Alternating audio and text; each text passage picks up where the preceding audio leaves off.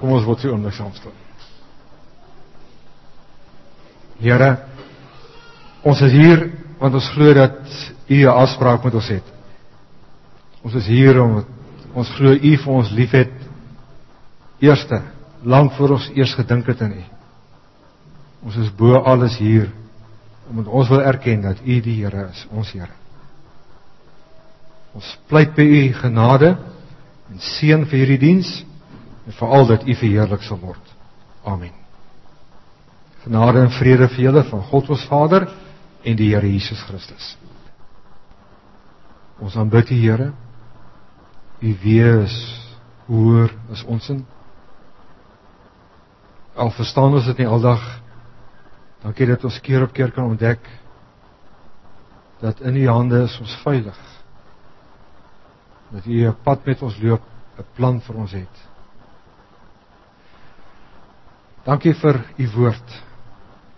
As ons oopmaak en daaroor nadink, dat ons die verwagting kan hê dat U deur die Heilige Gees ons elkeen sal aanraak om te hoor wat ons moet hoor. Gee ons ook die moed, Here, om te leef dit wat ons hoor. Ons bid in Christus se naam. Amen. Ek lees vir ons uit Lukas 15 uit. Die tollenaars en sondaars het almal die gewoonte gehad om na Jesus te kom luister. Hierteen het die Fariseërs en die skrifgeleerdes beswaar gemaak en gesê: hierdie man ontvang sondaars en eet self saam met hulle. Toe vertel Jesus vir hulle hierdie gelykenis. Sien nou, een van julle het 100 skape en een van hulle raak weg. Wat doen hy dan? Hy laat die 99 in die veld staan en gaan agter die een aan wat weg is totdat hy hom kry. En as hy hom kry, is hy bly en tel hom op sy skouers. As hy by die huis kom, roep hy sy vriende en bure bymekaar en sê vir hulle: wees saam met my bly, want ek het my skaap wat weg is weer gekry. Ek sê vir julle, net so sal daar ook in die hemel blydskap wees oor een sondaar wat hom bekeer, eerder as oor 99 mense wat reg doen en nie bekering nodig het nie. Ek lees ook die boodskap se weergawe. Teen daardie tyd was dit mode vir die godsdienstige leiers van die Jode om na Jesus te kom luister en hom dan te kritiseer oor alles wat hy sê en doen. Op 'n dag was hulle juis weer vies vir hom, omdat hy saam met 'n klomp mense geëet het wat in hulle oë onrein was, omdat hulle nie al die Joodse godsdienstige reëls en wette nagekom het nie. Jesus sê toe vir hulle: sê vir my, wat sê julle maak as julle 100 skape het en een raak weg? Sê julle nie die ander 99 net daar in die veld wat staan en daardie een gaan soek wat weg is nie? Wanneer julle daardie skaap uiteindelik kry, sal julle so bly wees dat julle hom net daar op julle skouers stel en terugdra na die ander toe. Later sê julle dan julle vriende en familie oornooi om saam met julle te kom feesvier oor die skaap wat weer teruggevind is. Julle sal vir hulle sê: wees bly saam met my, want ek het my skaap wat weg is weer gekry. Hy is nou veilig tussen al die ander skape. Weet julle, in God se wêreld gaan dit net so. Daar is groot vreugde in die hemel as een sondaar na God toe terugkom. Ja, daar is groter blydskap oor een mens wat van die verkeerde pad af terugkom, as oor al God se kinders wat elke dag doen wat hy van hulle vra. Dit was nou tog op 'n manier maklik om Sissel se storie te doen. Want die verhaal van Sissel en die aanbieding het mens bewus gemaak van een ding: God het my oneindig lief. Kyk hoe lief het hy vir my. Die probleem is, dan lees ons nie vers 1 tot 3 nie, van hierdie stukkie. Want vers 1 tot 3 is ongelooflik belangrik in die verstaan van hierdie gelykenis, as ook die een van die dame wat haar muntstuk verloor het, as ook van die 2 seuns, die verlore seun en sy pa. Kom ek lees dit weer. Die tollenaars en die sondaars het almal die gewoonte gehad om na Jesus te kom luister. Hierteen het die Fariseërs en die skrifgeleerdes beswaar gemaak en gesê: hierdie man ontvang sondaars en eet self saam met hulle. Toe vertel Jesus hierdie gelykenis. Dieselfde met die boodskap. Teen daardie tyd was dit mode vir die godsdienstige leiers van die Jode om na Jesus te kom luister en hom dan te kritiseer oor alles wat hy sê en doen. Op 'n dag was hulle juis weer vies vir hom, omdat hy saam met 'n klomp mense geëet het wat in hulle oë onrein was, omdat hulle nie al die Joodse godsdienstige reëls en wette nagekom het nie.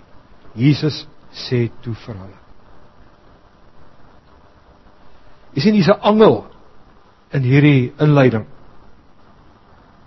'n Angel wat nou vir my bietjie geprik het, op 'n plek wat ek nie van hou nie. Maar kom ons kyk 'n bietjie dan. Ek dink wat die mens moet raak sien is, Jesus het in sy bediening met twee groepe mense van tyd tot tyd te doen gehad.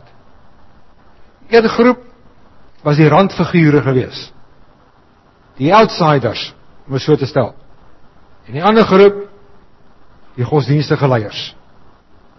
Hierdie randfigure was die tollenaars en die sondaars volgens die teks. Tollenaars, moet ons nou nie dink aan die belastinggader nie.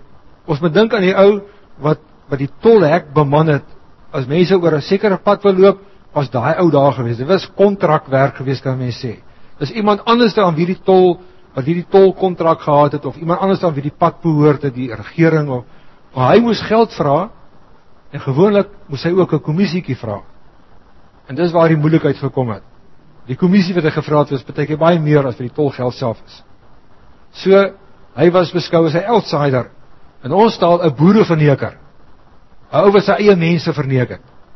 Die sondaars is 'n ongedefinieerde term, maar waarskynlik as mens kyk na Matteus 21, dan kry mens die indruk daar staan dat die tollenaars en prostituie het na Jesus kom luister. So waarskynlik moet ons sê, dit was persone gewees, mense gewees, wat 'n beroep beoefen het, wat ander mense gesê het, met die woord gesê het, nee, en wat ons kan sê, in die nag plaasgevind het. So, dit was hierdie groep mense gewees. En die interessante is, nou goed, kom ons gaan net verder. Die godsdienstige leiers, daar is hulle, die fariseërs en die skrifgeleerdes, godsdienstige leiers. Interessante van hierdie randfigure, hulle kon vir Jesus hoor. Hulle sou niks verloor het deur te luister en te doen wat Jesus sê nie. Want hulle was op die rand van die samelewing, uitgeskuif uit die samelewing uit. Hulle het ervaar wat het is om verwerp te word.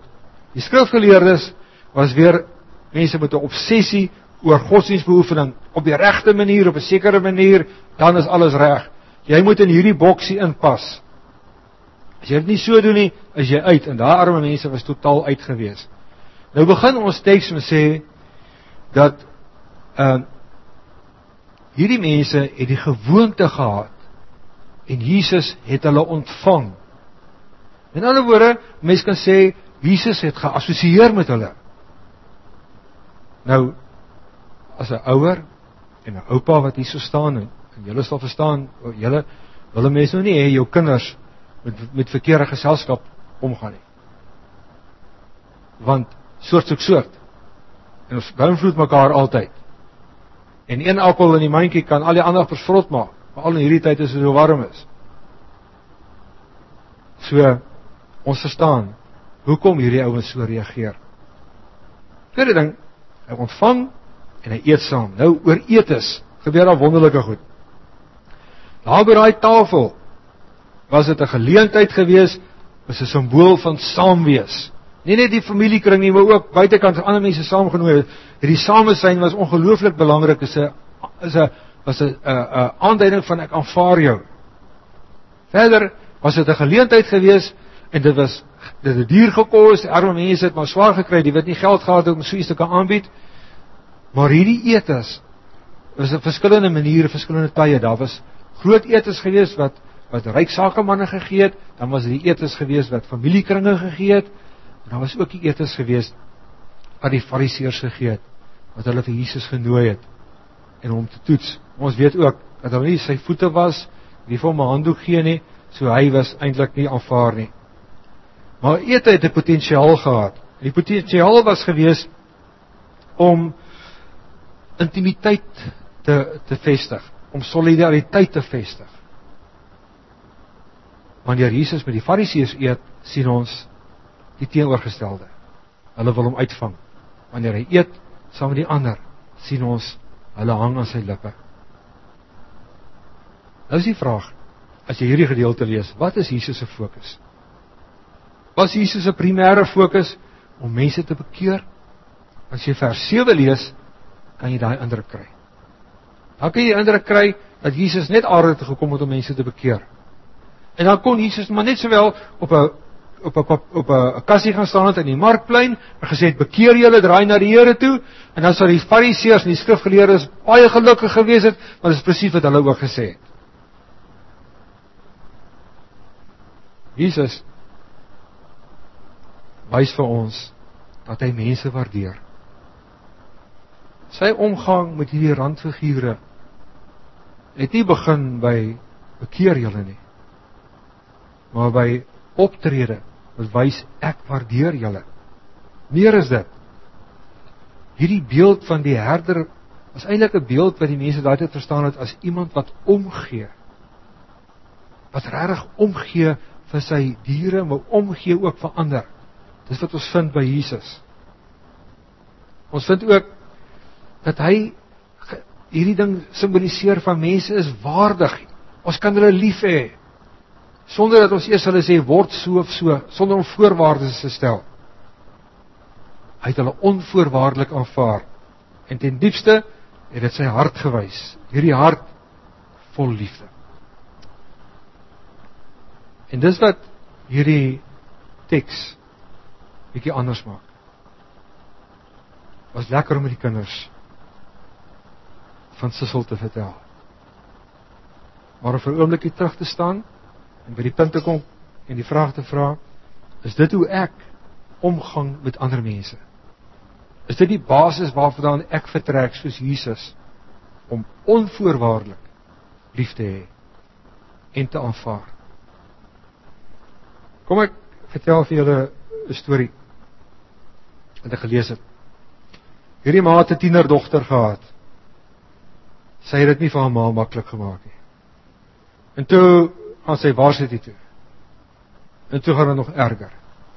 En een aand toe kry die ma die boodskap, hierdie jonge dame was 'n bietjie baie diep gekyk in bagges en te veel gedrink, en sy is gevang en sy is in die selle vir dronkbestuur. En die ma het gegaan en die kind te gaan haal. Daar was 'n gespanne stilte tussen ma en dogter gewees vir 2 dae.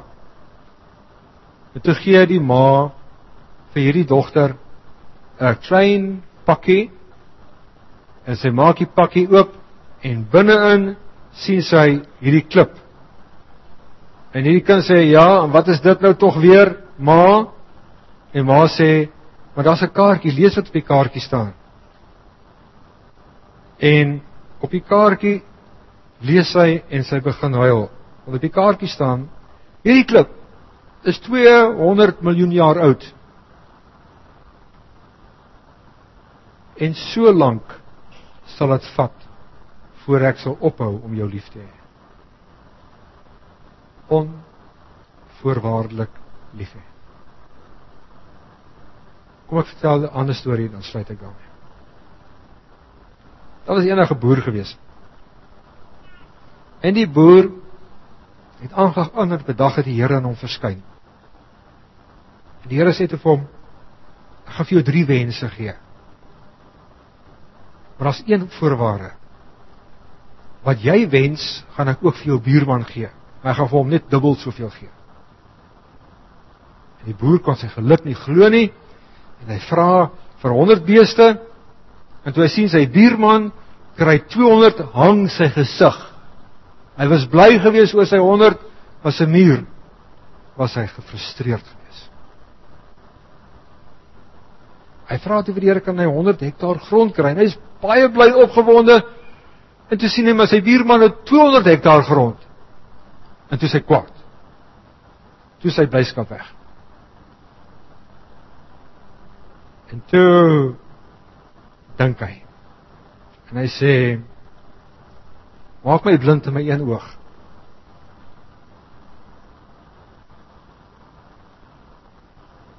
Die verhaal eindig. En God het gehuil.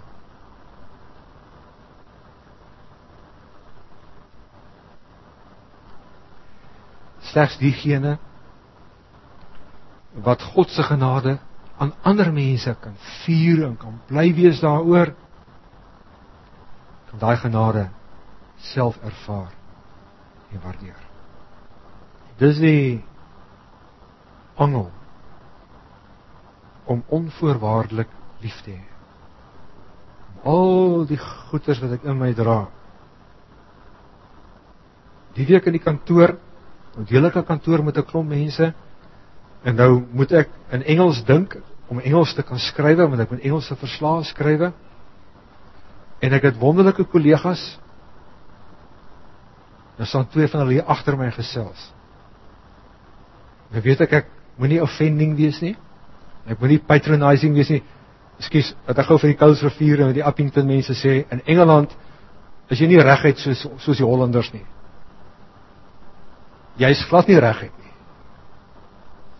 Jy loop draaie om iets te sê, nou hoop jy, hulle verstaan sonder dat jy dit gesê het. En dit kook hier binne in my, want ek het mos rooi hare, en ek besef toe, dis my toets van onvoorwaardelik. Op 'n ander manier sal ek iets moet doen, maar nie op my gewone manier nie. Liewe pa en ma, oupa en ouma, lees gerus weer hierdie gelykenis. Wees bly saam met my oor God se groot liefde. Maar moenie die angel miskyk nie. Want dis wie Jesus is, onvoorwaardelik lief hê. Amen.